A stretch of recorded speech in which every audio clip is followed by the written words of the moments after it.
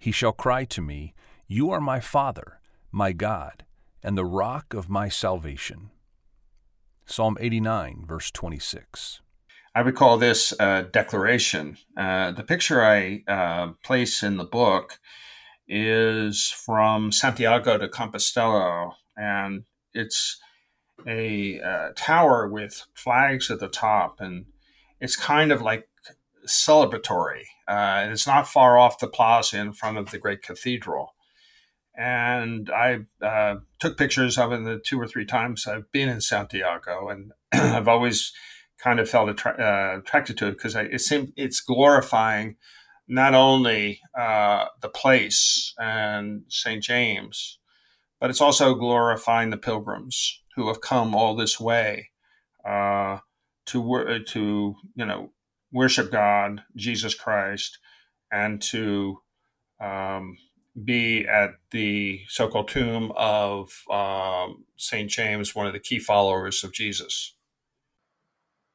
Yeah, the Hebrew scriptures are filled with lots of concrete declarations like this that point to God's security. He's a rock, he's a refuge, he's a stronghold, he's a tower. The righteous run into him and are saved. And it's repeated multiple times. The Psalms are very graphic and not left in simply an ethereal world, but a real world that has both struggle and great victory.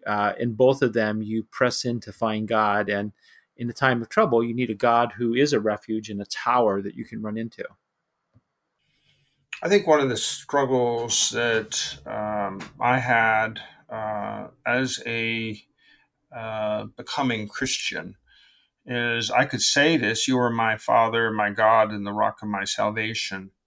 But if there's any sort of space between the words and the life of the person uttering those words, there's a problem there. It's not quite true. If you really are somehow in doubt about who your Father is, who the rock of your salvation is, it's an area where there should be no doubt, even though there is temptation to doubt on so many levels. And that's just the complexity of life. There's ebbs and flows and movements, and we're human beings, and that's why the Psalms play so well in our spiritual journey, because they speak to these realities that we feel on an everyday basis. And one of the things that has helped me enormously is the fact that for 28 years I have been in the Word of God on a daily basis. And to me, that's had a cumulative effect in terms of narrowing that space between the words and the life.